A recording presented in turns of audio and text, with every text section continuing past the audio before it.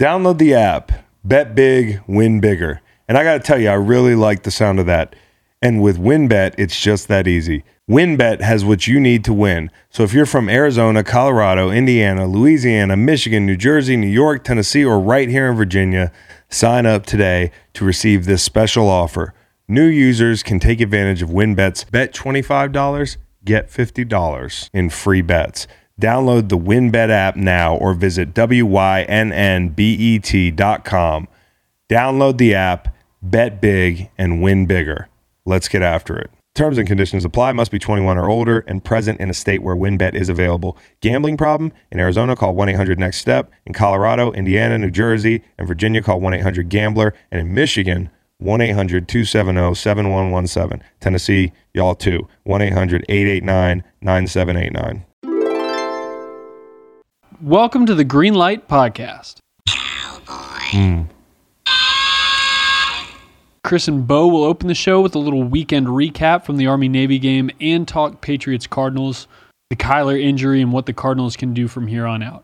Chris and Ryan cover some NFL topics, talk the Steelers' outlook for this season and beyond, Mike Tomlin as an NFL head coach, what makes him so special and likable among players, Ryan's time in Pittsburgh with Antonio Brown, Big Ben, why you think Urban Meyer failed in the NFL, and Ryan's transition to podcasting after his football career. Ryan also talks about his freak injury and the intense rehab that he had to go through. Y'all enjoy this show, and we'll see you Thursday for AMP at 4:30 p.m. Y'all enjoy.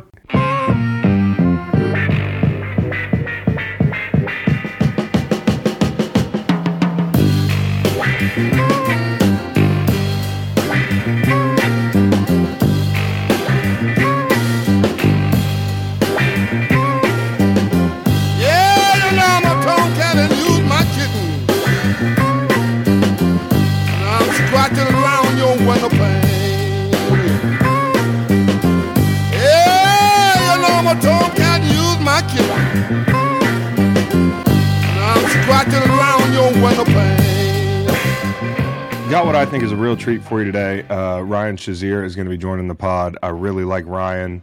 Never met him before. Always admired him from a distance. Everything he's been through. Obviously, the football player he was before the injury. He was fun to watch, man. And I know he danced on that line between like, hey, it's a little much and good clean football, but those rivalries were fun. And for a chapter, Ryan Shazier was a big part of those AFC North storylines, and I think he would have been a career-long Steeler legend if not for the injury. I remember him walking across the stage in 2018. That was really moving, and I know he's come a long way since that, so we'll ask him about his recovery. We're 5 years out from that injury, and he'll be joining us shortly. In the meantime... And he's a podcaster now. Yeah, he's a podcaster, so that's exciting. He's going to do something with Damashek called Don't Call It a Comeback. And Shazier's going to join us in a couple of minutes, and hopefully at some point I can go on their show because I love Dave, and I'll let you in on how the interview went down. Like, I really, really liked Ryan Shazier. I think he's going to be really good at this, and he's got a great attitude. So, speaking of guys with great attitudes, Bo Allen joins us fresh off of an exam. Chris, I've had a full day here. I'm battling through adversity a little bit. I actually just won a huge pickleball game against the GM and assistant GM of the Tampa Bay Lightning. Oh, nice. And you're looking at 4 very nice tickets to the game tonight. Oh, wow. You won that off the pickle game? The pickleball game? Me and my buddy Ryan Griffin, who is a backup quarterback for the Tampa Bay Bucks, had a thrilling 14-12 overtime victory. It was tied up 2-2, and I fucking hopped on my moped, jetted back over here, and here we are, Chris. Bro, your voice changes when you're winded. I'm fucking gassed right now, dude. You should see my heart rate. Okay, you should feel the body aches that are going on in my body right now. This is my flu game. Yeah, well, it's kind of funny. I think it's just day 4 of a hangover after this weekend. It's not. That's why I sound like fucking Andrew Luck right now. Well, I felt tremendous coming off the weekend up in Philly. Actually, I was starting to round the corner big time Sunday evening. Then yesterday I started to feel like shit. So keep an eye on this, Bo. Keep an eye on this, Bo. I mean, let me know. Maybe that's why my wind was pretty solid today, but my heart rate got up to a nice little 190 on my Whoop tracking device. Oh man, that's high. It's pretty high. What do we think about the weekend, Bo? Ooh, we have a lot to discuss. I think some things we shouldn't discuss, but I think we had a very different experience in Philadelphia this time than last time that we were there for your charity event in the Jags Eagles game. But I had a good time, Chris. What about you? What do you have to say about it? I thought it was fun, man. I thought we had Army Navy was perfect, man. It was a lot of fun. I'd never seen the scene in person. You always see it on TV. All the Naval Academy guys and gals walking around the concourse. Well, obviously, we walked around the concourse a lot, and we saw some of the Army folks as well. The uniforms look fucking awesome. They're great men and women, and the football is different. And as I was letting people in on this yesterday, early on the Monday pod, Bo, we walked around that concourse for the entirety of the first quarter. It's insane. People are like, "Oh, you guys used to play here. You probably really know how to navigate the link." It's the complete opposite, dude. It's fucking embarrassing. You could have given me a GPS monitor and a complete map of the link with details and everything and walked me through it on a walkie-talkie, and I would have been still fucking completely lost. Well, I think we logged 5 miles. So, yeah, our boy B. Nelly, we told him to check his Apple Watch. Yeah, whatever it is. At almost 11, it was 10 o'clock. We had just gotten to our appearance at Wicked Wolf, which was a lot of fun, and we'll get into that. But Brian said he had logged 6 miles that day. 6 miles. And we were walking around the tailgate. Yeah. The tailgates. We literally walked around the length of the concourse 3 times. We went up, we went down. I think my favorite thing, though, about the Army-Navy game is just the tailgate, and then we got to meet a lot of people through Jason Van Camp and his organization, Warrior Rising, which I'm sure you've talked about on the pod. Yep.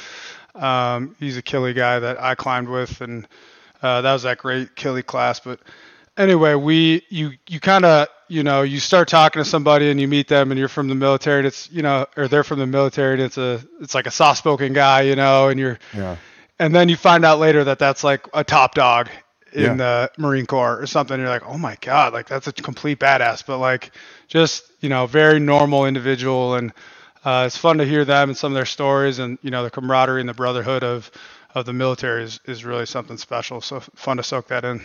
Did you guys get to run into Stanford Steve? We did see Stanford Steve at the Barstool party there. We popped over to see Stanford Steve and some of his friends. Caught up with a lot of people I knew. We have a lot of friends in Philly. And it was fun. Like I said, Saturday night we went to Wicked Wolf. We were serving drinks behind the bar. I think some people didn't understand the fact that I can't take their drink order. We could only throw them Miller Lights. I was giving drinks out. I made a pineapple tequila for somebody. I made a couple vodka sodas. Damn, I made Brian a really, really strong Jack and Coke. Yeah, that is that what happened? That might be. Yeah. He was fatigued from those 6 miles. Yeah. I remember in at the Super Bowl one year, me and Brian hit it pretty hard, and we were in Atlanta, and there was a point in the Uber where he couldn't communicate to me where his hotel was, and the only thing I could get out of him for 25 minutes as we circled Atlanta was Jack and Coke Hotel.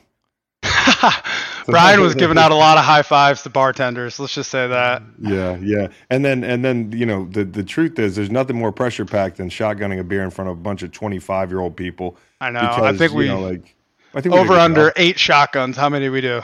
Oh, over. Yeah, we had a pretty good performance, I think. Yeah, it was a good performance. We were youthful. A lot of fun. And the Army-Navy game was awesome from what I saw of it, Bo. Yeah, 0 passing yards in the fourth quarter is electric. You kind of love to see that. I was joking to Chris that if we were D linemen in that game, we probably would have had 15, 20 tackles. Would have been kind of nice. But it kind of reminds me of football, before the forward pass was invented, which is great. It's America's game, Were you, the guys were asking me here if that was a code break that we left the game in overtime. We boarded the SEPTA in overtime. We had to get to the event and everything, but Bo, I'm just going to be really honest here. I followed you, but this was Bo's idea. This was my idea. I'll take full credit. And in my defense, I've been contacting some plastic surgeons down in Tampa because I need to get skin grafts for the 3rd-degree burns on my legs from chafing since we walked 6 fucking miles. Yeah, bro. So I kind of got to a point where I just need to get the fuck out of the game. It was overtime. My legs are on fire, dude. My inner thighs, just raw. Completely rubbed raw. So definite code break. I'll take responsibility for that, Chris. I'm a big accountability guy. Yes. That one's on me.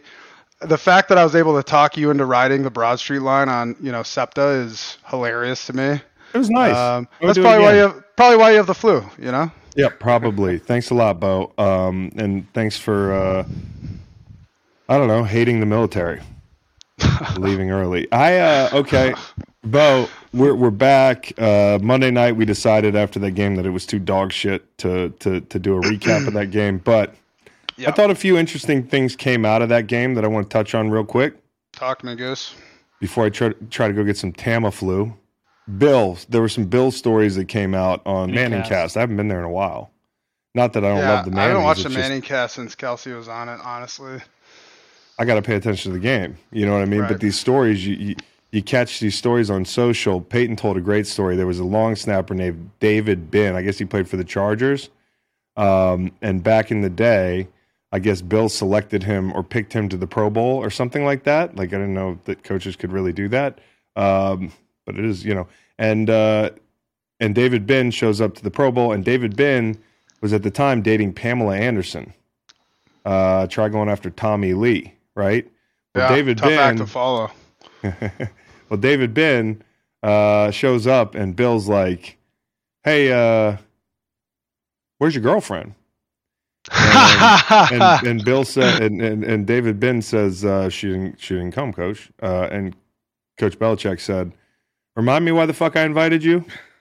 And Ben thought he was joking, but Bill just stayed deadpan on that thing. And I thought that was hilarious.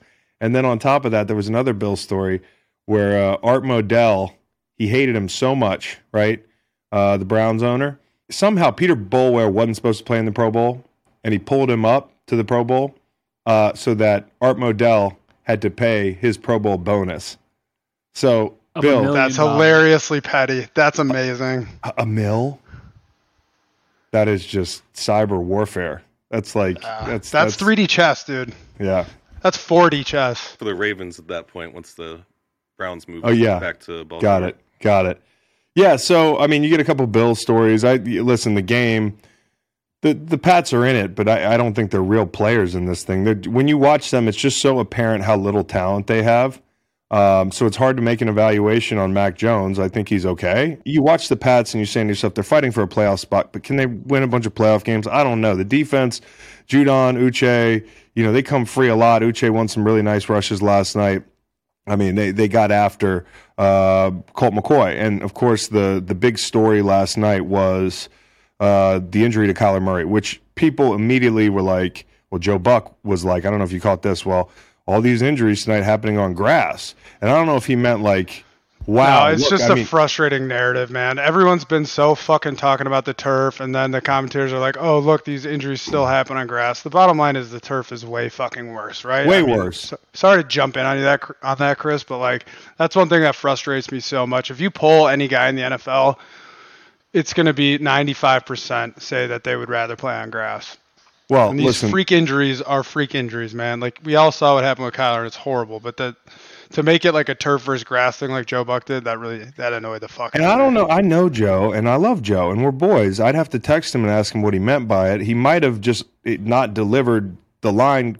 Like it could be like, damn, they can't catch a break. This is on grass, like that type of thing. Like knowing Joe, I don't think he was like, fuck you guys. You're not. I don't want to hear you guys talk about turf anymore. And on top of that, however he meant it, that's not really natural grass. That's natural grass, but they're wheeling that turf in. Right. And on top of that, I would also say I don't think the Kyler injury had anything to do with the surface. I know that Andy Reid has complained about the surface before, but I texted a couple of my old trainers. And I was like, what do you think about this injury? And, I mean, it looks like a freak injury. He goes to plant, and he's his foot's underneath him. He's cutting. He's a really powerful little athlete. He might be small, but he's powerful. And every step, there's so much torque and that's what worries you about like Josh Allen and Lamar Jackson. Lamar Jackson's leverage is kind of fucked up right now because of this. Kyler has gotten his bag, thankfully for him. But for the Cardinals, you look at this thing and you're like, okay, this guy's going to be out for most of the season next year. You do have a capable backup in Colt McCoy, who you could argue is just as consistent in the output of the offense, depending on what's going on with Kyler. Cliff Kingsbury, who they just read up as well as Kyler and Steve Keim, is struggling right now. Like, that's a really sloppy game I just watched last night. Everything that could have gone wrong went wrong for them. Sloppy, Chris. Penalties every drive for the Cardinals. It's like just everywhere, stymieing them. I mean, yeah, it's hard to watch. I mean, there's not a lot of light at the end of at the tunnel for the Cardinals. I think that's kind of what you're getting at. The tough part, look at Zach Ertz. Like, and I haven't talked to Zach, but like, I would imagine this is tough. Think about being a vet on that team. Think about being J.J. Watt. Think about, like, okay, you lost your franchise quarterback. Which direction is my franchise going to go next year? You could punt on winning next year. Not that I'm a big fan of tanking, but, it does happen, I believe. We've seen it. Like, Caleb Williams sweepstakes is a year off. Sean Payton's somewhere hovering around the Chargers and the Cardinals job. What if Brandon Staley plays these guys or coaches these guys into the playoffs? He doesn't lose his job. He makes it really hard to fire him. And Cliff, his job's on the line. What do you do? I mean, you just read everybody up. What do you do with Kyler in a year if you've decided that he's not the guy? And this only makes it tougher. His out isn't until after 2027. So, I mean, like, I want to be empathetic and not move right on to, like, talking about the contract stuff, but they got him by the balls. I mean, he doesn't have a no trade clause.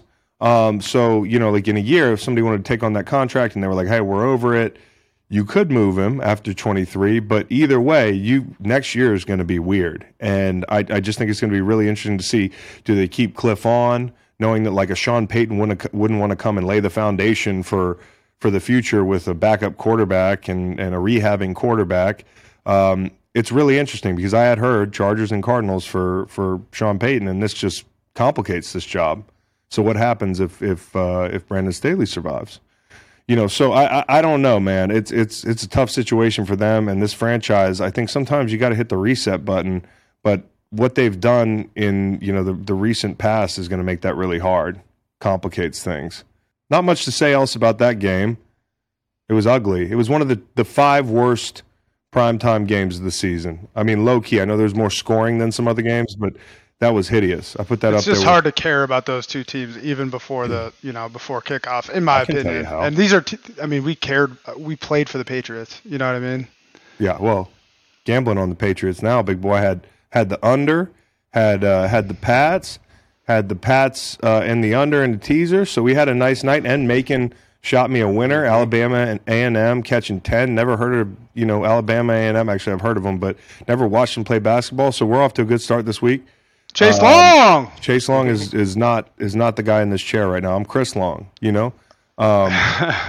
Hey, real quick before we get into Mike Leach and his tragic passing, and it was very sudden. A couple housekeeping items. Number one, I found out this week the Dolphins used heaters on the sideline at LA. It was 55 degrees in that stadium. Come on. And they used heaters. And you're going to Buffalo this weekend? Brutal. And another thing, has anybody called Penei Sewell Big Pasta yet? Let's get that going. Yeah, let's get it going right now. Let's get that going right now. Put that shit out there, social media gang. Right now, okay.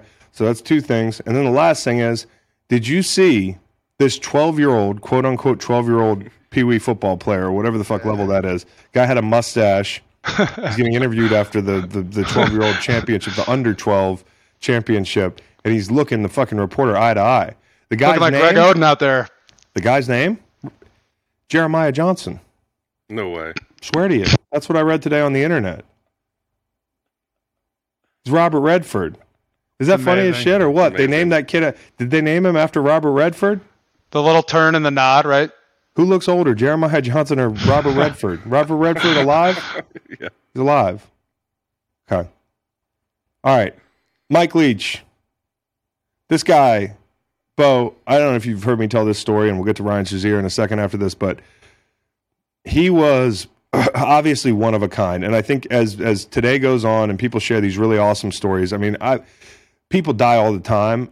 This guy's got stories for 10 people. I mean, like, the stories that I'm seeing from the football importance, starting the air raid, like revolutionizing drills, doing crazy shit on the field. Like, I watched a play against Wyoming that he had the snapper on the hash and the entire offensive formation to the left of him to the boundary, and he was snapping it diagonally. So the formation was like all bunched up against the sideline. So like not only did he do something undeniably genius, like start the air raid and have all these quarterbacks throw for thousands of yards, but he was also innovative. Like this play, I hope Mississippi State runs it in the bowl game. Like honestly, I think that'd be cool if Mississippi State would run this play as a little homage to Mike. But it's not just that. It's like at Oklahoma, he planted a fake game plan, so the opposing coaches picked it up and thought they were hot on Stoops and Leach's tails, and they had the wrong plays. And so like he was so unique and such an innovator. But more than anything, I mean, he just seemed like a guy who would talk to anybody.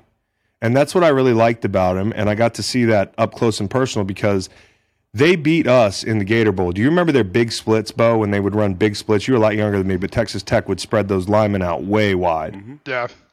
Okay. I know what you're talking about. I didn't experience it personally, but I know exactly what you're talking about. It does not shorten the distance to the quarterback. It is a motherfucker. And, like, guys will be out there like, oh, you can't get to the quarterback. I'm like, I'm lined up on the hat. It's just awkward. There's weird spacing involved. Like, you get so used to, like, O-lines, lining up a certain distance off the ball and things like that. But it's weird. And they broke our hearts. They beat us, in the Gator Bowl. I'm not over it yet. But then 2 years later, a year later, I end up becoming teammates with Danny Amendola, who was a star on that team. He came in with his Konica Minolta Gator Bowl bag and like just plopped it down at the locker, 2 lockers for me, and it was almost like a fuck you. And then we proceeded to be great friends, took him out, got him drunk on Rumple Mints. He threw up in my closet. Yeah, it was legendary Danny stories left and right. Can't wait to hear this story. Yeah, well, for another day. Then me and Danny started going to these music festivals. Me, Sam, Danny, and a couple of dudes would go to like Bonnaroo, Coachella, and we would get so just messed up as you do at a music festival. And I would be like, hey, Danny, can we call Mike Leach? And so I can remember sitting on a rock at Coachella at like 4 in the afternoon. I've been going since like 9 a.m. And me and Danny are sitting there on that rock, and he's like, we'll call Mike Leach right now. And we call Mike Leach. First 3 rings, he picks up. We're on the phone. I look at the phone. It's an hour and 13 minutes we're on the phone with Mike Leach. That's all I remember about the conversation, is thinking to myself, like, the guy that beat me in a bowl game, we're passing the phone back and forth, whether it was 4 o'clock at night or we'd call him at 2 in the morning back in the RV. He would talk to us for legitimately 40 minutes, 30 minutes, 20 minutes, like throughout the whole weekend. It was like he had nowhere to be, and he was happiest in that moment with whoever he was talking to. He didn't know me. Loved the players, loved his former players. And other players. Like, I never met him, but he was on the phone with me for 20 minutes, and I was asking him stupid shit. But he was, you could tell he didn't care who he was talking to or about what. He just loved having conversations. One of my biggest regrets is we didn't get him on this pod, because that would have been an all-timer. And, it's obviously a huge loss for the football world, and you're hearing a lot of great stories about him. And I can only hope that when we all kick the bucket, people have good stories about us. They won't have stories like they have about Mike Leach. Mike Leach with Jeremy Schaap a couple years ago, kind of morbid, but, Schaap's like, hey, many years from now when you die, how do you want your eulogy to be? And Mike Leach's response was, that's their problem. Like, I'm dead. They got to worry about my eulogy. I don't have to worry about that. And I just think that's such a funny attitude that he had, and people are writing that eulogy, and it's full of a lot of great stories. I know my favorite was him breaking down you ever hear him breaking down the jackalope thing, Bo? No, I missed that. So basically, they were getting ready to play at Wyoming. There's altitude down there. The reporters are asking him about altitude. He's like, yeah, altitude. We've been practicing for the altitude, and there's seasonal forest fires up here, which I think is great because oxygen deprivation. And, it reminds me of jackalopes. You know what a jackalope is? It's a fictional creature, right? It's a rabbit with fucking horns. And so he's like, when I lived out west, I used to sell jackalopes to people back east all the time, and they thought there were these rabbits running around with horns, and that's about how I feel about the altitude. What a metaphor. There's in shape and there's out of shape. I thought that was a classic. I loved. Amazing. I love. He added this guy. Jamal Morrow was the team captain on his team. When they asked him why he was a team captain on the team, he said because he was on The Price is Right and he was really good at it. He was, yeah, I swear to you, guys in midfield because he was on Price is Right. He recruited a guy. That's why Aaron Rodgers is the captain of the Green Bay Packers, right? Yes. Same principle. Same thing, dude. And you have this guy Matt Williams. They needed a kicker, and they were doing this promotional thing where this student at Texas Tech went out and kicked the ball. He got free rent for kicking the ball through, which would probably be a violation if he added him to the team. And he did add him to the team, just off the fact that he kicked like a 35-yard field goal in a field goal competition. He was sitting in the stands. So I do want to close this out talking about Mike Leach with a couple of the misses. And I wish Mike were here so I could be like, hey, Mike, we haven't talked since Coachella 2010 or whatever it is. But I thought you missed on a couple takes over the years. Number one, candy corn is not bad. Okay, Mike, I don't know if you're listening, but candy corn sucks, dude. I'm a candy connoisseur, and I hate candy corn. That's a good take, Mike. Well, you're the one calling yourself a connoisseur. We don't know. You don't like candy corn. Candy corn's ass, bro. Okay, all right. That's the worst take. That's all he had. He never missed. He didn't miss much. No takes about getting married? The take about getting married was great. It was like, hey, if you're going to get married, just go elope. And I think that was like absolutely brilliant. Spitting the truth. Every young man needs to hear that. I cherish my wedding day and everything, but golly, it was a big bill, and we don't remember much of it. A lot of the people at the wedding I don't talk to anymore. So I think I wasn't at the wedding, Chris, and you talked to me. Right, exactly. I talked to you a lot. So too much, huh? No, not too much. So I just wanted to talk about Mike Leach for 5 minutes. We'll talk about Mike Leach more at various turns in the road because he was so different. And man, truly a ledge. Yeah. Like a free thinker, and just you could tell he's a very earnest, genuine guy too, which, kind of rare for a coach sometimes. No question. Stories will go on. People can send us some stories that they heard about Mike Leach, and we'll talk about them on the show because all of them are hilarious. He's one of those guys too, Chris, where we could just make up stories. Yes. Ridiculous, far-fetched stories, and it'll be true. There were stories today that I wasn't sure if they were true or not. I had to fact check them. Like, hey, he told Lincoln Riley he wasn't going to make the team. Like, I heard Mike Leach actually, when he was younger, he ran around the continental United States planting apple trees. And now all the apple trees around the United States, they're planted by Mike Leach. That's actually true. Yeah, that's true. You didn't know that. I heard he had a pet, a blue oxen when he was younger. A huge blue ox. He carried around a giant axe. Yeah, like Paul Bunyan. Am I getting that right? Yeah. Okay. First one was Johnny Appleseed. If you didn't. Oh, got it. I got to work on my folklore. I got to go get some Tamiflu too, Bo, because I'm hurting right now. So get you some Mexican ephedrine, Chris. If you got something to say, I'm going to leave you to it with these guys, and we can put it at the end of the pod. Bo, you can have the floor if you want to close the show out after Ryan Shazier. Waiting for my whole life for this, Chris. Yeah, this just is my moment to shine. Commandeer the microphone, and Bo, I'm going to go feel better. Okay. Sounds good. Appreciate you. Okay, here's Ryan Shazier. The best moments in a sports fan's life are in football season. I'm not talking about September.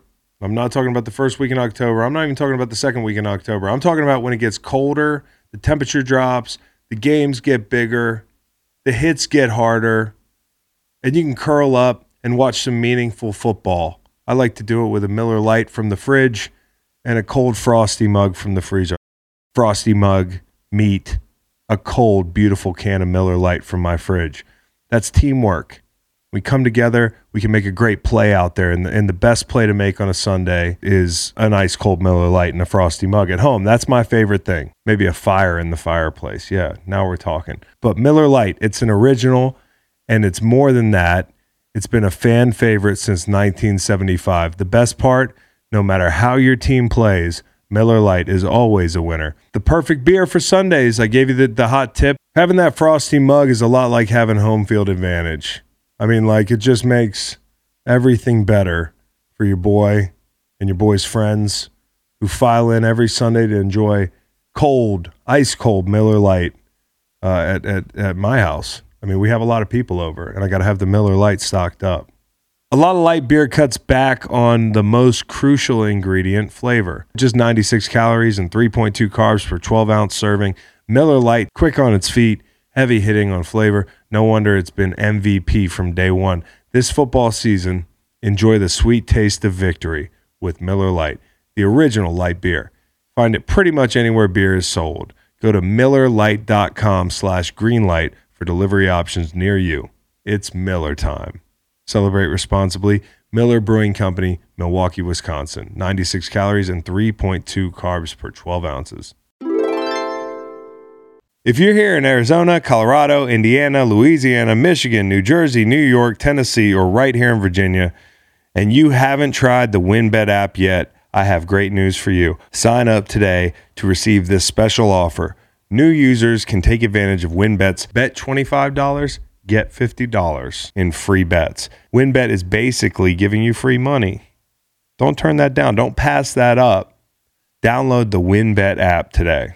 Terms and conditions apply. Must be 21 or older and present in a state where WynnBET is available. Gambling problem? In Arizona, call 1-800-NEXT-STEP. In Colorado, Indiana, New Jersey, and Virginia, call 1-800-GAMBLER. And in Michigan, 1-800-270-7117. Tennessee, y'all too. 1-800-889-9789.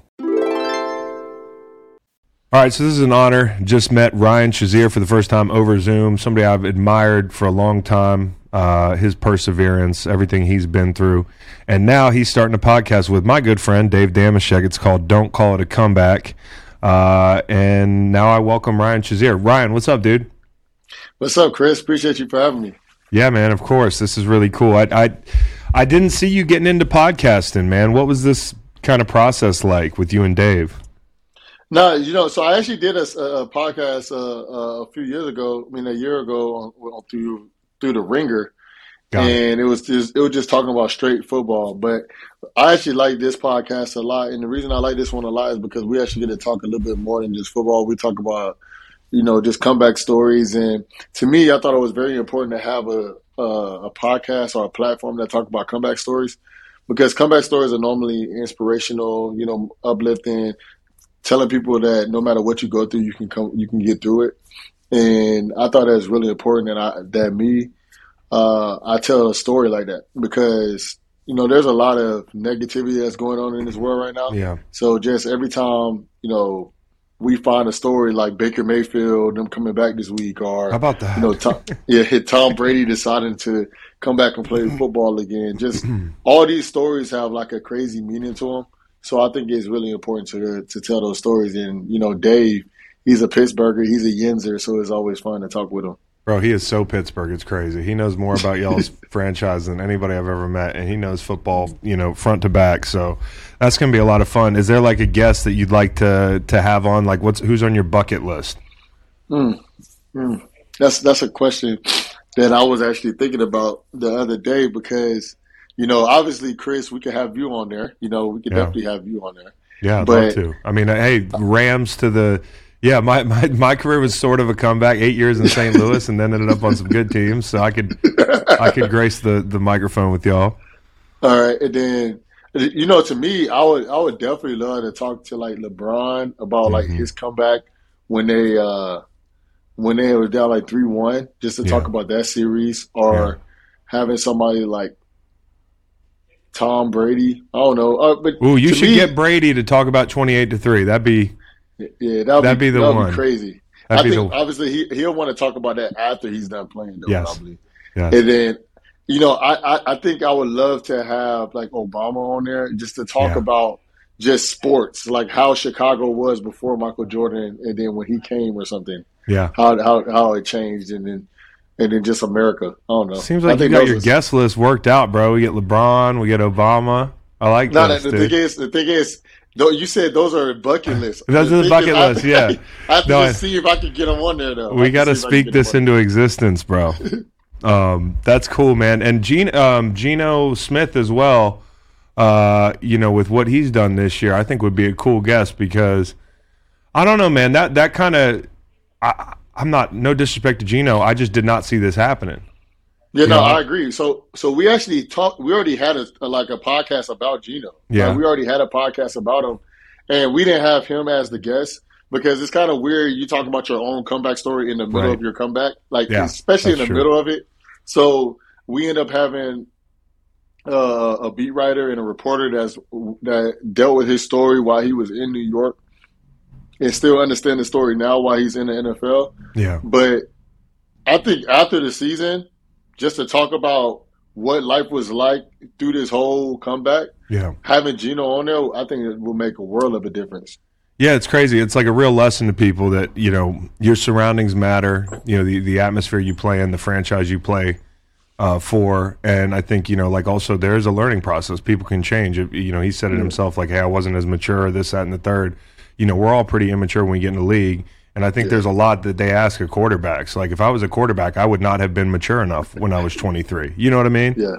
I agree. I think this has been fun to watch from Geno, and hopefully get more stories like that. I'm really looking forward to the podcast. I asked Dave, I was like, do you got anything on Shazier that I can ask him, like one controversial opinion that he has or something? And he said that, quote, turkey is a Gen X food.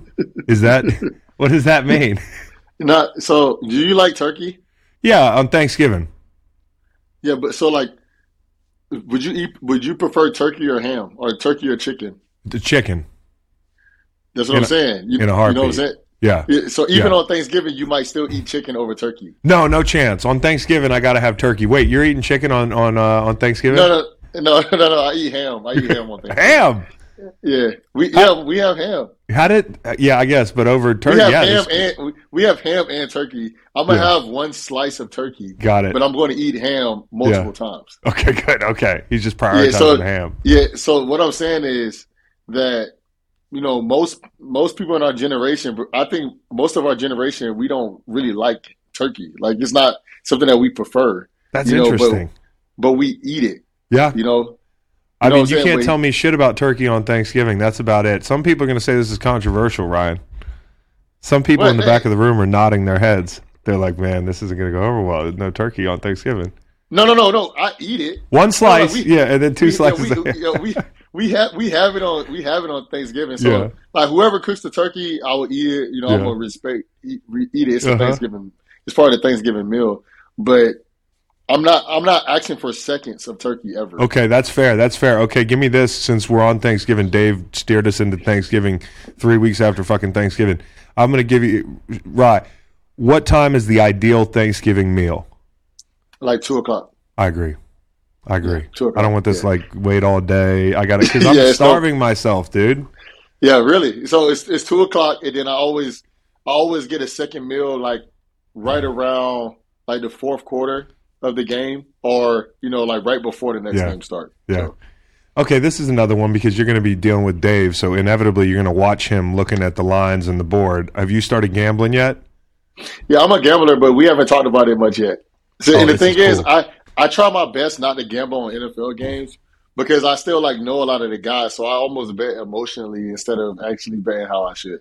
I do that too. Yeah. Man, I like the soft flex with the 2 Super Bowl champion, the Super Bowl trophies in the back. It's the only good prop I have up here, bro. It's the only good prop I have up here. But yeah, no, I'm with you. I mean, it's hard. Like I tried not to bet the Eagles because I feel like my allegiance to the guys that are playing there is too strong. It'll cloud my judgment. So you mainly bet college, or you betting the Buckeyes pretty much all the time? So it's very easy to bet on the Buckeyes, obviously. It's very easy to bet on the Buckeyes. But if I do bet, it's more I bet on like college basketball or March Madness. Yeah. I bet a lot on that. But I just told my wife, I was like, I'm going to slow down on FanDuel. I had bet and lost like $15,000 on there. I did that the other weekend. Shit. I was like, I can't be doing this. Yeah, but you got to take the good with the bad, the ups and the downs. You got to hang in there. You got to keep firing. You'll be back, right? You'll be back. And then when all the guys, when you get old enough, like me, I'm 37, so there's not that many guys that I play with still playing. So I can definitely bet the NFL. Give it a couple years. When they clear out, you'll be back. Yeah, no, I'll be all right. It's just like the fact that like TJ and Cam are still playing. I can't bet on the Steelers. Right. It's like it's really hard for me to bet on the Steelers. And then, for instance, like I'm good friends with Aaron Donald. So I went to the Rams game when Baker ended up winning the game. And I was like, I want to kind of bet with the Rams, but I'm like, I'm not betting with the Rams. They don't have a quarterback right now. You know what I'm saying? Exactly. So it's just kind of – so I've had trouble with that too with Aaron because, he was my rookie and kind of watched him grow into this monster, and he's just the best guy ever. Like, people don't understand this. He is just the best, man. And him and Erica are awesome people. And, he's just not what you would expect. Like if you watch him play football, you'd expect his personality to be one way, but he's the most soft-spoken, kind of quiet, humble person off the field. And so it's hard for me if I got to bet against the Rams. What do you think he should do? You think? I mean, like, I haven't talked to him about it because I haven't wanted to like seem like, hey, podcaster asking my buddy a question. But next year, I don't know that the Rams are going to be that good. I feel for him. I hope somebody comes and gets him. Because if you're the Rams, like, what are you looking at? You don't have a lot of draft capital. You probably don't have a quarterback if Matt Stafford, continues to look the way he looks. I think he's pretty old right now, pretty banged up. I want to see AD get freed, man. See, AD just bought a house in California. Oh, God, I know. Yeah, he just bought it. Obviously, he's going to be all right. He's going to be fine. Right. Yeah, he's going to be all right. But I think he likes it there. But I think if he was to go somewhere else and play football, I think it would be Pittsburgh. Other than that, I don't. But I don't think we'll have to give up 2 first rounders, 2 first rounders for a 32-year-old, 31, 32-year-old. Yeah. D tackle that's already said that he's going to retire soon. Yeah, that's true. I don't know. Like, the Steelers aren't willing to do that. You know what I'm saying? So, like, I know that if he was – like, I haven't asked him this either, but if I was him, I would just, continue to collect the bag and stay in L.A. It's a nice place. But, yeah, I don't know if they're going to win next year. Yeah, especially with Matt Stafford playing the way he's playing. It's going to be tough, man. So I feel for him. And, like, they definitely got the ring – but now they're seeing the other side of it with everything they had to give up to get it. So it's tough watching them. And then, if they did add him to the Pittsburgh group, like TJ's getting up there in years, Cam's up there in years. I wonder how much longer Cam plays, although he still looks awesome. Yeah. And then you'd have him and that sort of thing. So, age would be a factor. How long do you think Cam can play? I mean, because what is he now, 32, 33? Yeah, he's like 32, 33. Like, the thing is, with Cam, I just see how much he work on his body and how much he loves football.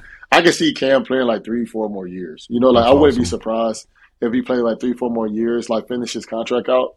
Yeah. And, and then TJ's only like 27. Yeah. Yep. He's got one more big deal. He's got one more really mega big deal. Yeah, so TJ's all right. The thing is, our team is really young. The Steelers right now, we're really young. Yeah. And besides Cam. And so I don't see them trading all our draft capital for that. Right.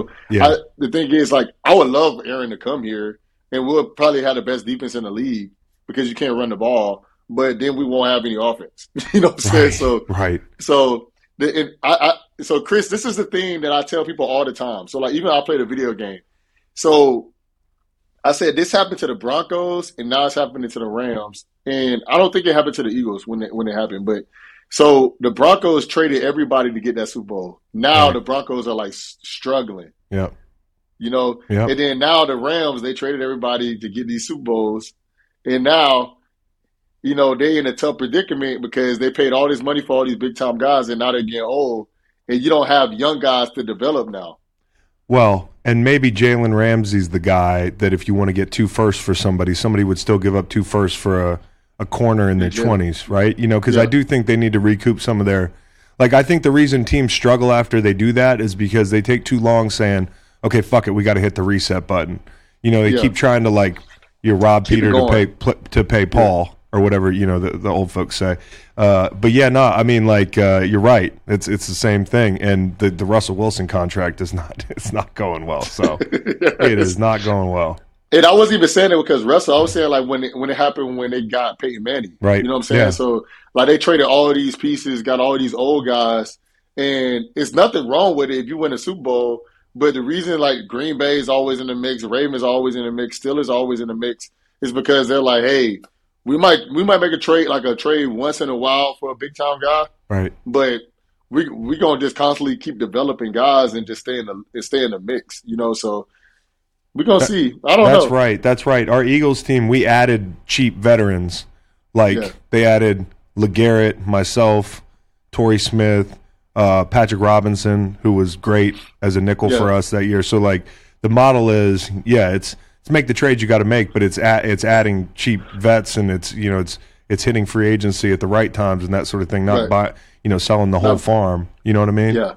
So, and I agree. And that's why y'all won. We should be GMs. And the thing is, I'm completely cool with being a GM. I just don't want to do all the DuBois stuff. The DuBois stuff. That's the truth. That's why Jeff Saturday. That's why Jeff Saturday found the wrinkle. He found the wrinkle. You know. I mean, he skipped right to the front of the line. Yeah, no question. If I could figure it out like that, I'm cool. How would you react to the Jeff Saturday thing? Because that was like, I think media people were a lot more mad than players, but still, I think as a player, I get why coaches would be upset that, you know, guys have been in that building grinding, being NFL coaches. You know how hard that is, and they get leapfrogged. So I would say, like, I would say I was around like 60-40, like 60-40, 50, 55, 45, 45. Yeah. And I would say I was more 55, like, happy for Jeff Saturday. Yeah.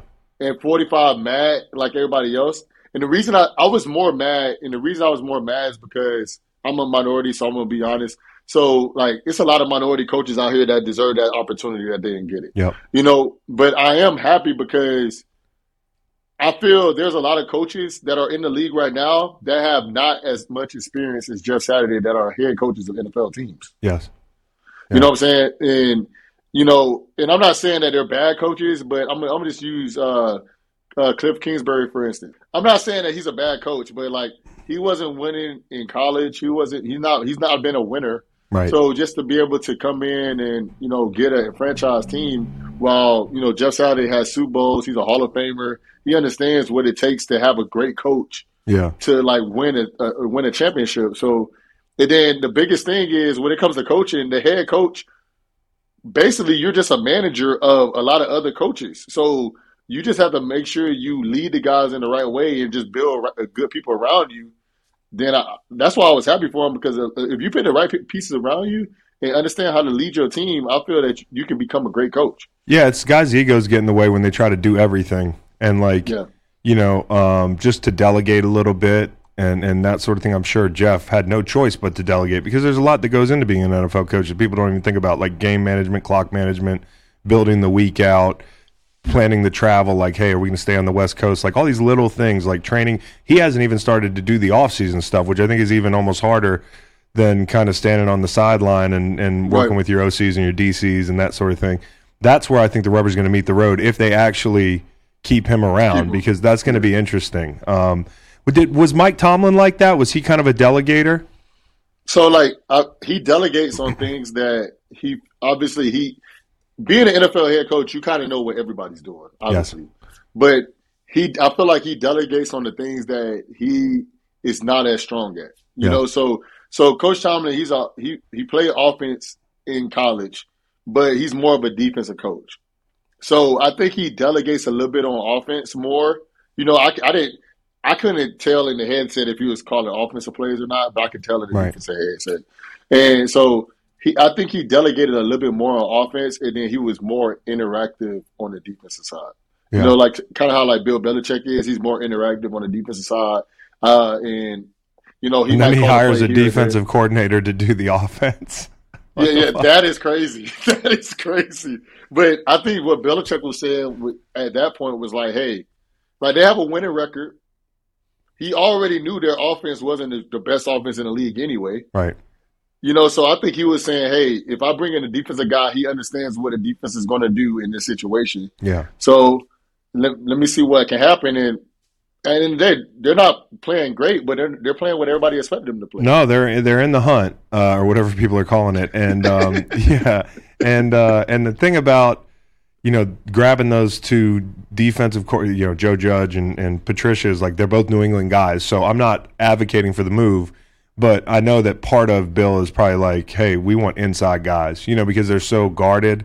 Like, we don't want to bring in some hot shot coordinator and then he leaves in a year and tells all our secrets, because that's kind of the way they are. And then also I think they could save money on that thing too. You know, so it's kind of interesting that he went that route. Mike Tomlin, the other day, did you see the video of him walking through the tunnel and dude was like, hey, Mike. He's like, hey, Mike, smile for the camera. He's, I'm fucking working, dude. That's Coach T, though. The thing is, why I love Coach T is because he's all about business. Like, he's all about business. So, like, I remember one time I asked him, because I have a good relationship with him even when I was playing, And I was like, hey, coach, man, like, and this is before like anything blew up with like any of the guys.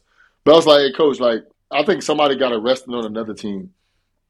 I was like, man, how you deal with like NFL guys and you know that they're gonna get in trouble? Like, how you that? And he was just like, hey, it comes with the territory. He's like, if you want to be the coach in the biggest league in the world, you got to understand that it comes with the territory. Like, guys are going to like, you're not going to ever have a team where nobody's ever going to get in trouble. Well, statistically speaking, you put 53 grown men in a room out there anywhere, and there's going to be a couple people who aren't flying straight, and that's kind of the task of being running that daycare center sometimes. I mean, okay, AB not doing well right now. I don't know what the latest is, but do you think that had he been in Pittsburgh to this point, we would have kept the Band-Aid on? Because obviously he's going through some stuff. I think Pittsburgh did a really good job of keeping the Band-Aid on, and this is one thing that I talked about the upper management with Pittsburgh before. There's like the difference between guys when you draft them and then when guys when they become free agents or sign somewhere else. Yes, is that when you draft somebody, you actually put a lot of work into knowing who that guy is. So and then you have those guys for 5 years, so you already know they're good, you already know they're bad, and you understand how to work with them. When you go to somebody else, a lot of times, they're paying you to come work there, but they're not paying you for all the bullshit that you bring with yourself. Right. So they're less likely to deal with the BS. Yeah. So I don't know if we would have been able to keep the Band-Aid on this whole time, but I think that Pittsburgh, they understood AB, they understood what type of person he was, and they understood like, hey, let's like how to handle him in a certain way.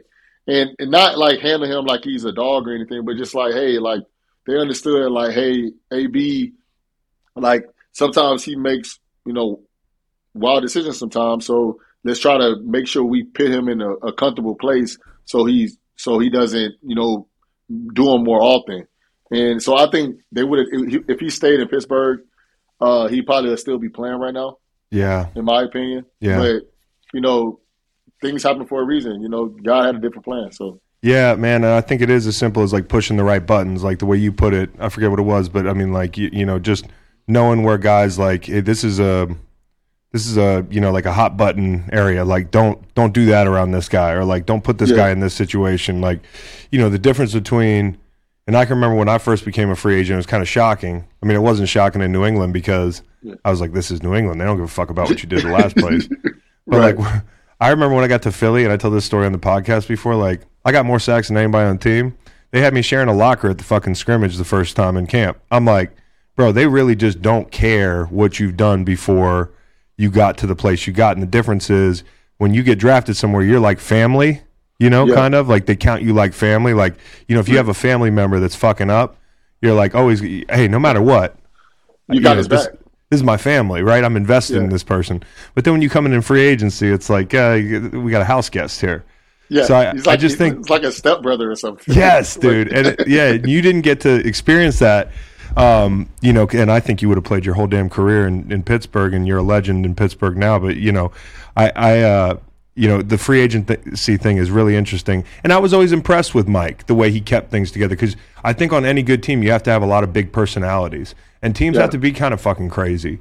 Like, the best D-line rooms I was in were fucking, nut houses, dude. Just like crazy people in there. And it's all about like just doing enough to keep people between the lines and go out and play football and harness that. So I think Mike's as good as anybody when it comes to that. Yeah, he had like one. I remember. So I remember now it's a little bit more tightened up because like he just didn't like how guys were handling situations. Right. But I remember before, like if it didn't involve winning football games, he didn't care. Like some coaches was like, you have to wear Eagles gear like in a facility all times. You can't be on your phone in the locker room. You can't be doing this. You can't be doing that. We like our best year at the Steelers. Literally, I'll go up to the meeting like this. You know what I'm saying? I'll go up to the meeting like this. We'll be joking around. Guys will be wearing different jerseys, but we like obviously you'll still like have a defensive jersey on. Like I used to practice with number 1 on. Yes. Some some guys will have like the phone in the training room, but they're still getting treatment. And that's the best teams we had. But then, after a while, stuff started to just leak out and more people understood it. And it was like, Coach Tomlin was like, all right, I have to crack the whip. Like, y'all got to start doing it like everybody else, And he was like, because he said, he was like, if it's not about wins and losses, why does it matter? Right. And I think that's something that like new coaches, and he has a luxury, he's been there a while. So you can kind of build your like, these are my pet peeves. These are the things that are non-negotiables for me. Like I've learned that through experience, and I have the clout to allow certain things. But like some coaches, they just want to piss on every bush. Like they get in the facility and they're like, know this, know that. I got these stupid rules. You got to tuck your shirt in at practice or what have you. And like I always felt the same way. It's like, I'm a professional, bro. Like I'm gonna have fun, but you can bet you're gonna get everything out of me on Sunday. Right. And I think that's like a coach has to know not everybody's the same. So you can't have the same rules for everybody. And also some things are just not that fucking important. Bill Belichick, when I got up to New England, I was blown away by how free the dress code was. Like at practice, the dudes are wearing different colored tights, they're wearing different jerseys. Like to your point, he's the greatest coach of all time, and he doesn't care about that bullshit. He cares about what gap are you in, winning. Bro. Right, he cares about winning. Like if you're wearing all this different shit and you're not doing what you need to do, then he's going to tighten up on you. But it's like, you could dress up how you want to dress up. Yeah. Just make sure you play football how you need to play football. Exactly. Like, I remember one of the guys was like, yeah, man, I got fined. Like one of my good friends was like, man, I got fined 30 G's for having my phone in my locker. I'm like, what? I'm like, that's wild. Like, how does that even help you win a football game? It doesn't. What are Mike Tomlin's pet peeves though? Before we move on from Mike. No, he's not a fan of people being late. So he don't like people being late. Yeah. And then one of the things he doesn't like is like he doesn't like to tell people to go. You know what I'm saying? So and like I remember in the media they were saying, were you mad at George Pickens for like yelling to get the ball? And he was like, hell no. He was like, I'd rather tell somebody to whoa than sick him. Yeah. I'd rather like pull you back and tell you to calm down than actually like, hey, I need the dog to come out of you. So he hates trying to like push the dog out of players. All right, that's a good one. Give me the top 3 dogs you played with in Pittsburgh, because you and I both know what that word means. It's the highest compliment you can give a guy. So obviously, so TJ was very young when I was there. So I'm gonna have to go with obviously. It's hard, man, because I like on my teams it was good teams. It was all dogs. So obviously AB is one of them. Obviously. Yeah. Cam Hayward on the defensive side, we had Ben, but the people that I had to fight with all the time was like Le'Veon on the offensive side, Le'Veon, AB, and Pouncey. Oh yeah, Pouncey. Yeah, he's extra. He's gonna be in your shit. Yeah, and then on the defensive side of the ball, guys will be like Cam Hayward, somebody that'll be like Ike Taylor, and then Mike Mitchell. Like I feel like all those were like guys that like. Like always brought a little bit extra. Vince Williams like that as well. But it's like guys that always brought a little bit extra. And like Coach Tomlin is all for that. Yeah, it's funny when Bill used to get ready for the Steelers, I didn't know this. Mitchell's nickname was Hitman. Was it Hitman? Or something like that? Yeah, and he used to be like, we got fucking Hitman coming downhill here. And he used to kind of hate the Steelers, but you could tell he enjoyed getting ready for the Steelers, and he would talk about all the guys and shit. But Pat Steelers, not a rivalry. I mean, it's a rivalry, but the real rivalries are in the AFC North, right? So rank the team. For people in Pittsburgh. It's a rivalry for people in Pittsburgh. It is a rivalry, okay, but it's not on the level of Ravens. Who do you hate the most in the AFC North? The Ravens? Obviously, it's the Ravens. It's definitely the Ravens. It's not even close. And then, so what's crazy is Cincinnati is good at football now. Yeah, so it's crazy. So it used to be Ravens, Browns, Cincinnati. Or Ravens, Cincinnati, Browns. And Browns, I just don't understand. Like, they have all the talent in the world and they just can't win. Ever. Yeah. It's weird. Yeah. So, but it's always the Ravens. Like, even last week, we lost to the Ravens when we definitely should have won that game. Yeah. So it's always Ravens. It's always going to be our toughest game. And then the next game will be right now it'll probably be Cincinnati. Yeah. Do you have a hard time appreciating Joe Burrow, or is that easy because he's so good, or are you just like oh fuck this guy, man? Jeez. I think so. The guy that bothers me more is Lamar than Joe Burrow, but the Steelers don't have Lamar is 0-4 versus Steelers. Right. So that actually makes you feel better. It makes you feel better. Joe Burrow, it sucks because like Joe Burrow has all the weapons. Yeah. So, if Joe Burrow had Lamar weapons, I don't know if we'll be saying the same thing. Like Joe Burrow has the best receiving core possibly in the NFL. Yeah.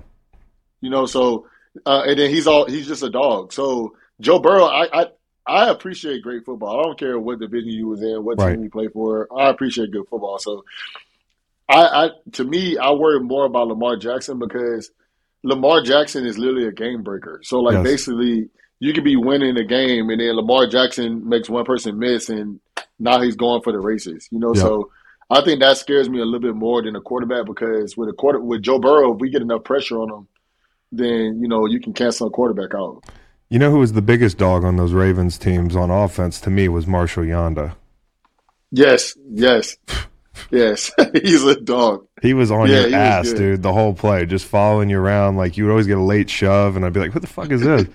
I know who it is. No, it's definitely I hated him. I think he should be a Hall of Famer. Yes, I agree with you, especially because they were pretty damn good, and he was on that team. So, all right, the injury, man. I think a lot of people.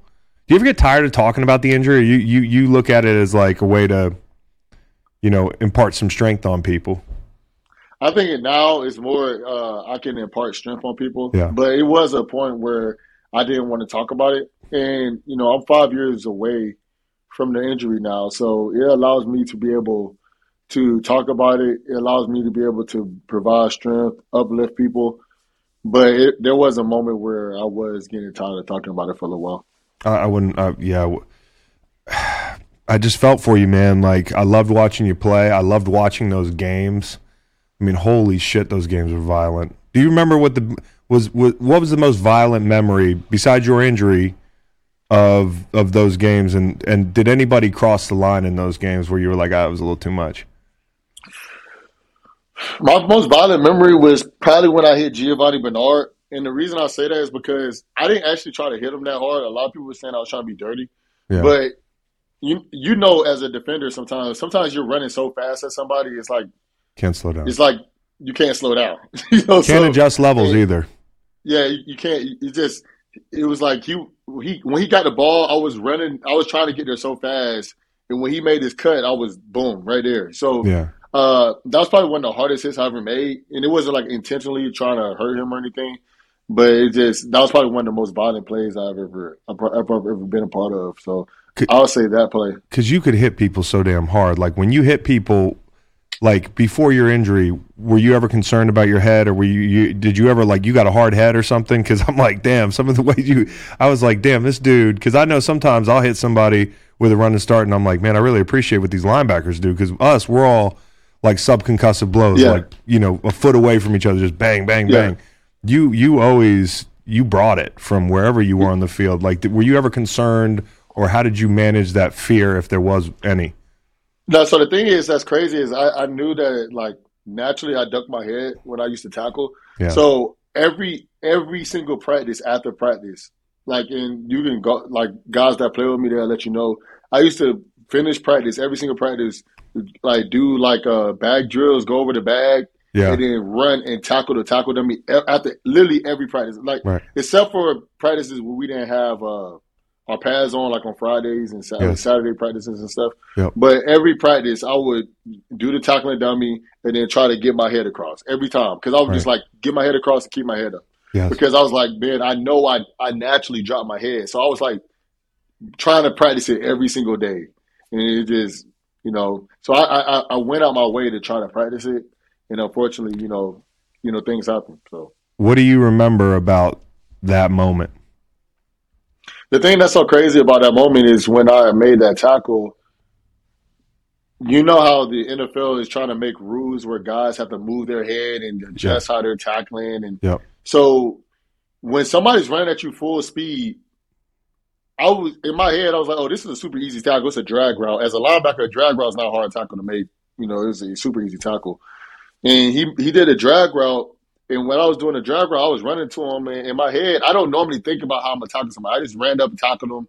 If I seen the ball exposed, I'm gonna run up and just try to strip the ball. But I didn't really think about, all right, this is how I'm about to tackle him. This is going.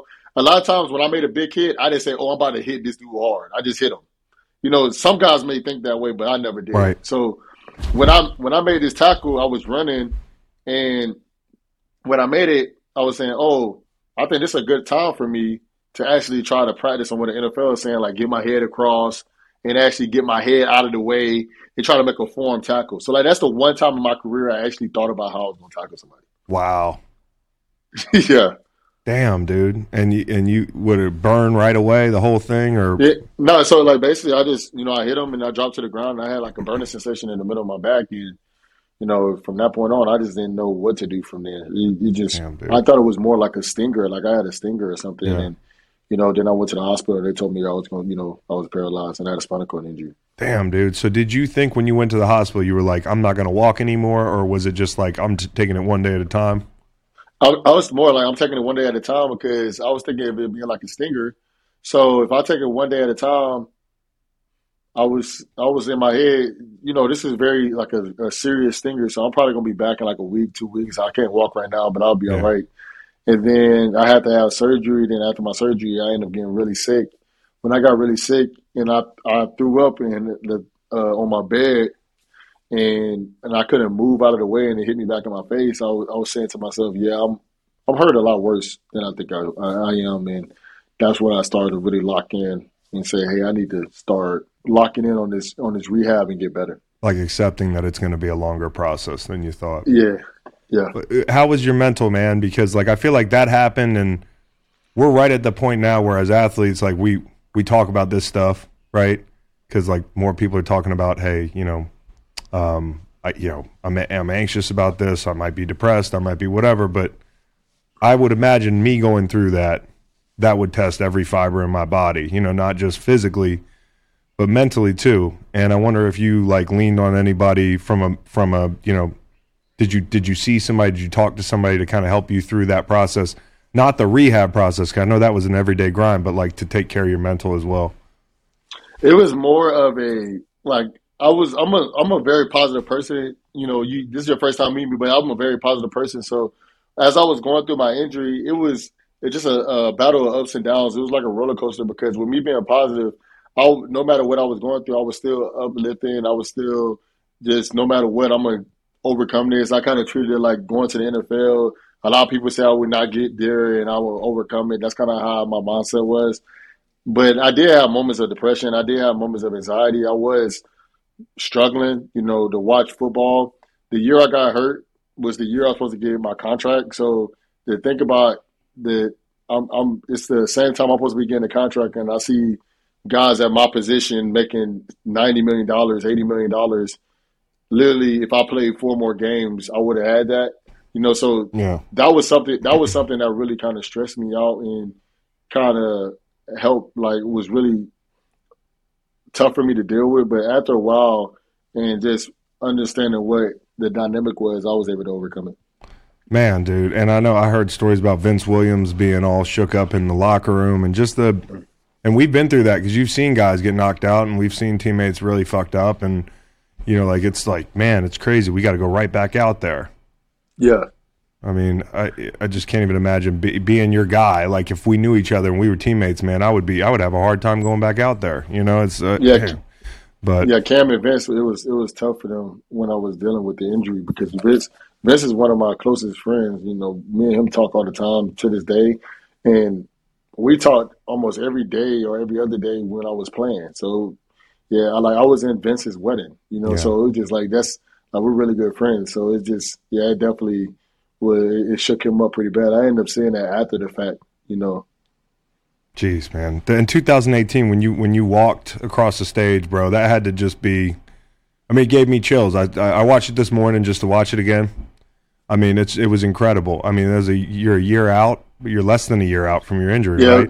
Yeah, it was less than a year out, and I wanted to do that just to basically tell a lot of people that was praying for me and wishing the best for me, just thank you, because I know a lot of prayers were sent out, a lot of love was sent out, and I just wanted just to let people know that I'm getting better, but also just like thank you for the prayers that you sent out, just the love that you showing me, and just to show that I'm getting better, because to me it was like a milestone just to walk out there on the stage in front of a lot of people. Oh, absolutely, man. And now 5 years later, what's living with that injury in the rearview mirror? I'm sure it's still like a part of your life. Like, how do you feel day to day, and what can you do physically now? So I can do a lot of stuff physically. I can't run as if I used to run. I'm in pretty good shape. I can work out. I kind of do in-home workouts and things like that, but I'm not really a super active guy. Yeah. I just try to stay in good shape. I might do the elliptical or the bike or a few. I never was a big like push weight guy, so yeah. to me I still don't like to do it that much. Yeah, you were always lean.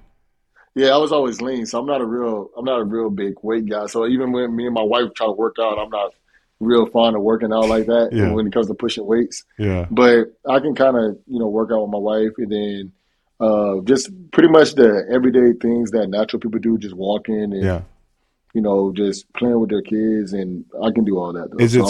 Is it still like, do you feel it up high? Do you feel it down low? Like, where is most of that? Like, damn, my neck hurts today.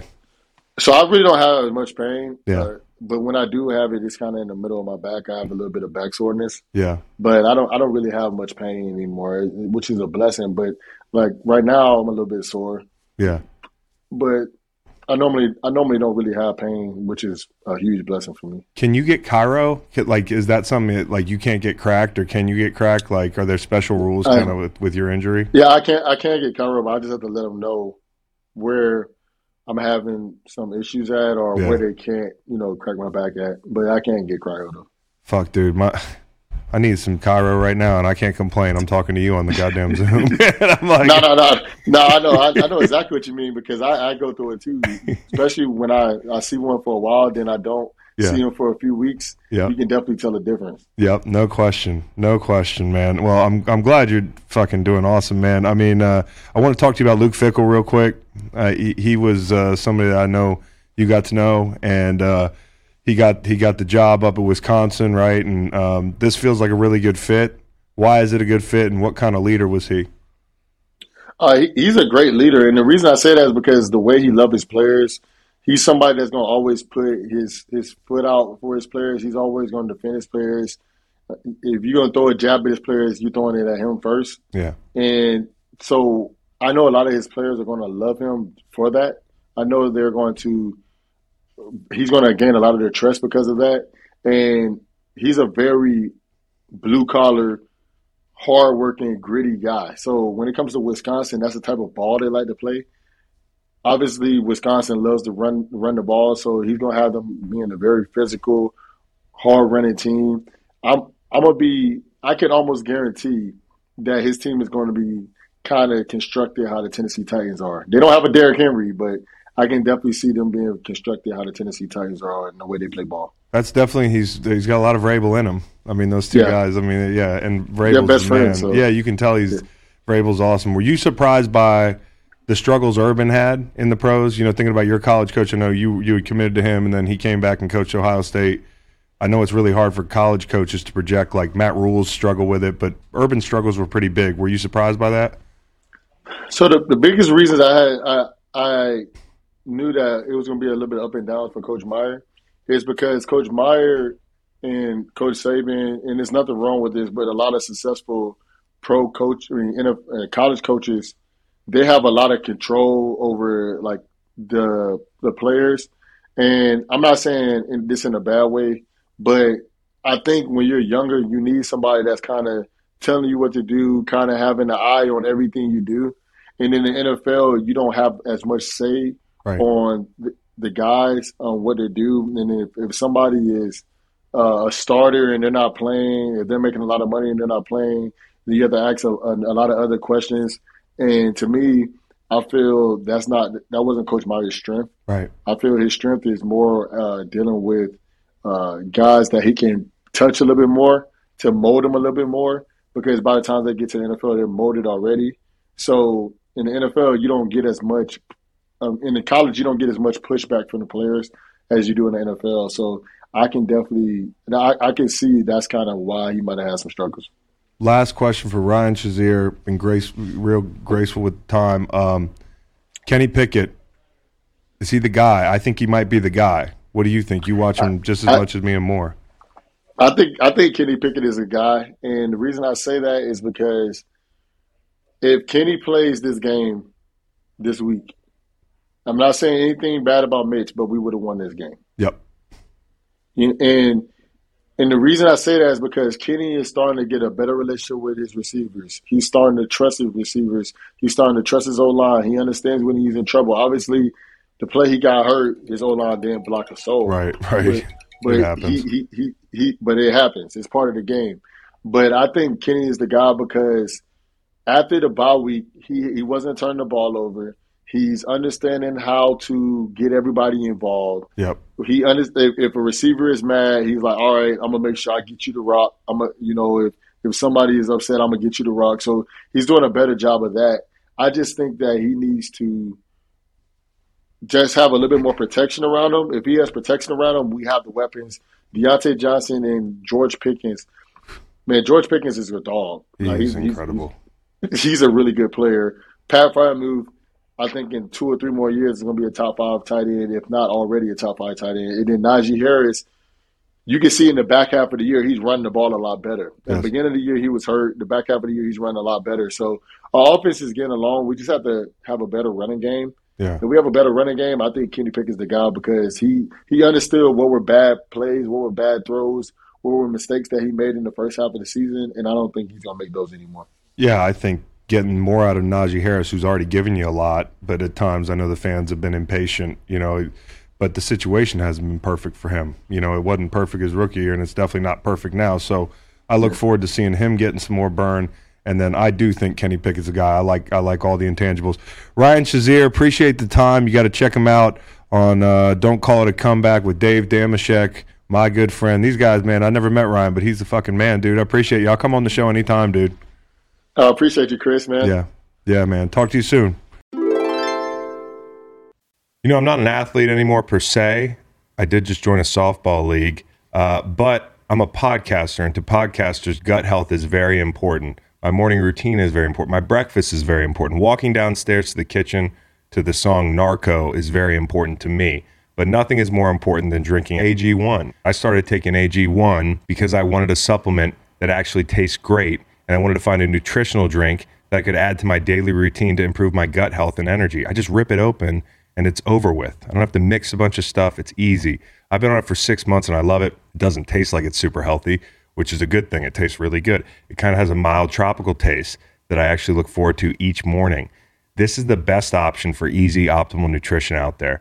You take 1 scoop of AG1 and you're absorbing 75 high-quality vitamins, minerals, whole food source, superfoods, probiotics, and adaptogens to help you start your day right. Right now, it's time to reclaim your health and arm your immune system with convenient daily nutrition.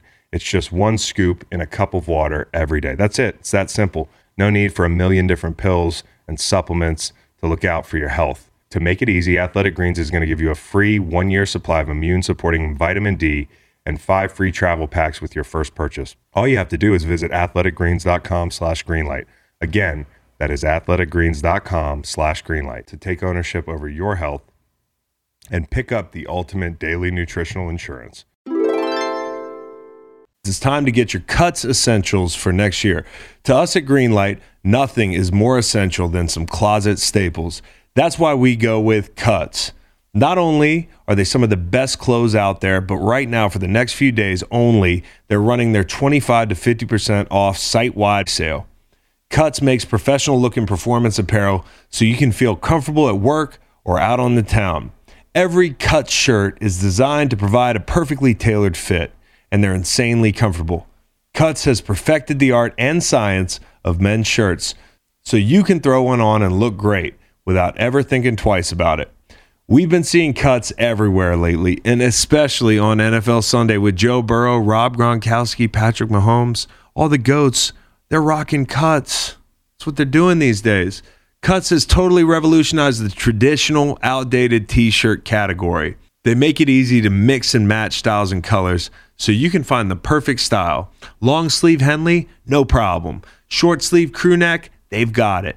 Tees, hoodies, polos, and more are all available with Cuts. These are some of the best quality shirts you'll ever own, and they're engineered to last. These aren't fast fashion shirts. These are Cuts. Join hundreds and thousands of men who have already made the simple decision to elevate their wardrobe with Cuts. Get 25 to 50% off your first order by going to cutsclothing.com/greenlight. That's CUTS clothing.com/greenlight for up to 50% off the only shirt worth wearing. So you're up to date on White Lotus? I am. Are you? Oh, yeah. I was hoping to discuss it with a qualified individual. Well, you'll have to settle for me. See what we can do. So I didn't realize until recently that Mike White, who is the director and producer of White Lotus, is also in School of Rock. You know what I'm talking about? Yeah, I know exactly what you're talking Schneebly. He's Ned Schneebly. Because I was like, damn, this dude looks fucking familiar. Because I was watching the post finale, discussion they have with like some of the actors and actresses and stuff. Those are kind of fun. And yeah, so Mike White. But I'm a really big fan of his. I really like that show. I thought it was a very enticing show. Great finale. Really want to know your thoughts. All right. Spoilers incoming for anybody listening out there. Spoilers incoming. God, I was happy for those prostitutes. Yeah, I saw a really funny tweet today. It was my girl Lucia, and it was like the lyrics from Monster, where Cardi B, or who is it? Or no, sorry, it's Nicki Minaj. She's like $50K for a verse, no album out. But like, yeah, they the end scene with them, like, arm in arm, just fucking living the dream. Yeah, and then they show that dude. And yeah, they show that dude who had like allegedly been her pimp or whatever, and then he's just like chilling there, and it's her friend. That was such a great shot. Yeah, I mean, she was pretty vocal the whole time about how she was gonna take the DeGrasso men for everything they're worth, she did it. I think that actress is going to become popular in America. She'd only done Italian stuff. Her name is Simona Tabasco. Yeah, she was good. She was really good. I thought all the acting was really good. The Italian actress Valentina, she was really good too. I didn't like her as much as the manager from season 1, but that guy's a legend. Armand. What'd you think about the kind of the biggest climactic scene, Matt? So I was sad to see Tanya go down, but I liked the way that they did it. It was all kind of like believable. And like, first of all, we're all wondering like what body are they going to find in the water, right? And so they start with the fight between Cameron and the other guy, and you're like, wait a minute, is this the body that they're going to find in the water? So there's like that little bit of mystery with that. But a lot of red herrings all season long. Yeah, good word. And then like Tanya throughout the show has been kind of like aloof and unaware, but she figures out what's happening, and she like makes a good decision and grabs the bag and like takes it into her own hands, and then just the way she goes down is just unfortunate, but it's like, I mean, it's so darkly funny. Right, exactly. I wanted to see Tanya make it out, but I think I kind of had a sneaking suspicion it was going to be her. And then I got deep into the, the White Lotus Twitter stuff, and there's some really good comparisons where, when Albie and the grandpa and Dom and stuff were doing the Godfather tour in the car. Yes. The same dress, Tanya was wearing that same dress later, so it was a little bit of foreshadowing, but and there was also they put oranges out at various times, which like in the Godfather, when you see an orange, there's a death incoming, but like it wasn't clear if that was like a distraction or intentional or what. Yeah, so I loved it. And then I was sad to see Tanya go, but I kind of laughed when she fell and just that thunk, of her head hitting the boats, like just after like surviving. she killed like 3 guys, and then she like comes out of the room in the boat just blasting, and the first thing she asked Quentin is like, do you think Greg is having an affair is just so fucking funny to me. Like the dude's like sitting there dying, blood's gurgling out of his mouth, and like she just killed his ass, and all she wants to know is if Greg is having an affair when it's like pretty clear that he set her up. Yeah. And I love how they had like just one character arc continue from season 1 to season 2. I wonder if they would do that again. For season 3. And if so, like which character you'd like to see in season 3. Yeah. And then the other thing too that's funny is like Portia and Jack, like so many red flags with this fucking dude. And the one that finally kind of wakes Portia up because she's so clueless, is the fact that he didn't have Instagram on his phone. Yeah. Or like she couldn't find his Instagram, and then her alarm bells are going off. It's like, oh my God. She was a little slow in recognizing what was happening there, I'd say. The hilarious line too from Tanya, when she's on the phone with Portia, and she's like, yeah, he's kind of fucking his uncle. Like, killed me. But I thought they did a good job of making a couple things ambiguous. Like, did Harper and Cameron hook up? Did they not hook up? Did Daphne and the ambiguity. Ethan hook up? Did they not hook up? Like, what's going on here? Like, and Mike White says he doesn't know either. Like, that kind of makes it fun to talk about. I think they all. I think they all were fucking. But it's interesting, the fact that the Aubrey Plaza's name or husband, that's Ethan, right? He wasn't interested in her until Cameron wanted her, and it's just. I think it's funny. So anyway, really love that show. There's a lot of good shows out right now. Happy to discuss that. I don't know if any of this is going to make it on the pod, but it's kind of fun. I don't know either. I don't know if you can see it right now, but we have a brand new podcast desk here, and it just makes me really happy that I got to sit at it before making. Nice, dude. Break that bad boy in. You want to play a quick game real quick? Yeah, what do you want to play? All right, so you can only keep one. I'll give you, one has to go. We'll call it start, bench, or cut. So I'll give you 3 things. You got to choose one you're going to start, which means like it's in your regular rotation. One you're going to bench, you can go back to it, and one you're going to cut. It's never again. Cool. All right. Airplanes, trains, and cars.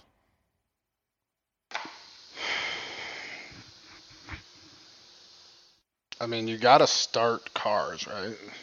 You got to cut trains, and you got to bench planes. Okay.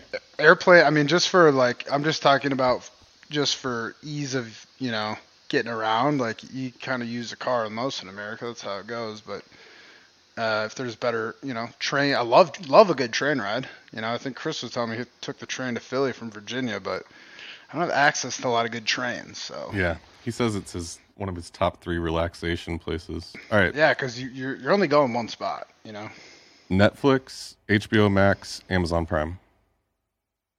Tough. Very tough. All right, I'm gonna cut Netflix.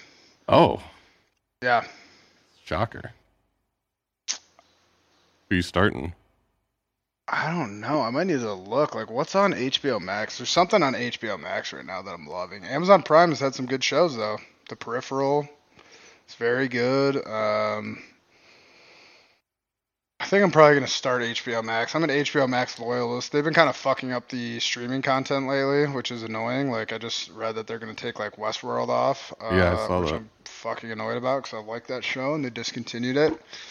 But a lot of rumors about HBO Max potentially going away, but I think they have the best I think they're trying service. They're trying to combine it with some Discovery stuff, too. There's a comedy on there called The Sex Lives of College Girls. It's a great show. It's Mindy Kaling. Yeah, I love that show. Dude, she is such a good writer. Like, when you go back, she wrote the most episodes of The Office of anybody. And now this show that's, like, I think clearly, at least in part, based on her own experience in college, is so funny. Right. There's another couple good shows on HBO right now that I've been fucking stoked about. So anyway, start HBO Max. Cut Netflix. Netflix has not been doing it for me lately. I actually did like Wednesday. It's kind of a guilty pleasure. His Dark Materials I'm stoked on. HBO Max, I'm stoked on that. And then obviously White Lotus we talked about. And then low-key sleeper pick is The Established Home with Gene Stouffer. Is an interior design show from a designer that I really like. So check that out. And I actually think Amazon Prime has some decent shows right now too. But Netflix has not been scratching that itch for me lately. All right, one more since you're the candy czar here at Greenlight. Ooh. Milky Way, Twix, Three Musketeers. Start Twix, cut Milky Way, bench Three Musketeers. Ooh. Okay. You want to know why? Sure. Milky Way's boring, man. That's the bottom line. It's a staple, but it's boring. Three Musketeers is really good, and the nougat part is great, but you can't just like crush a whole bag of fun size Three Musketeer. Twix, you give me like a sleeve of Twix, you know, they come in these long sleeves. I could just sit there and fucking, you know, right Twix, left Twix in my mouth, fucking till the cows come home. That's funny. I'm not even a huge chocolate guy either, but you know, Milky Way is supposed to be a knockoff of like the Mars bar, the original Mars bar. But it's weird because Mars is named after a person, but Milky Way is trying to copy the idea of like Mars, the planet. Oh yeah, that's nice. That's a good fun fact. Yeah. How has your pulse come down to a normal level at this point? Kinda, dude. I'm still feeling like my fucking a little out of breath. Had some thrilling pickleball games though. Playing at a high level right now at Kingston. Nice, dude. Well, when you come to Charlottesville, we'll have to get some pickleball games in. Everybody here has been hot to trot. I don't know if any of us will be able to beat Dr. Fax, who's been talking a lot of smack about his abilities. Oh my god, I'll fucking whoop his cheeks, dude.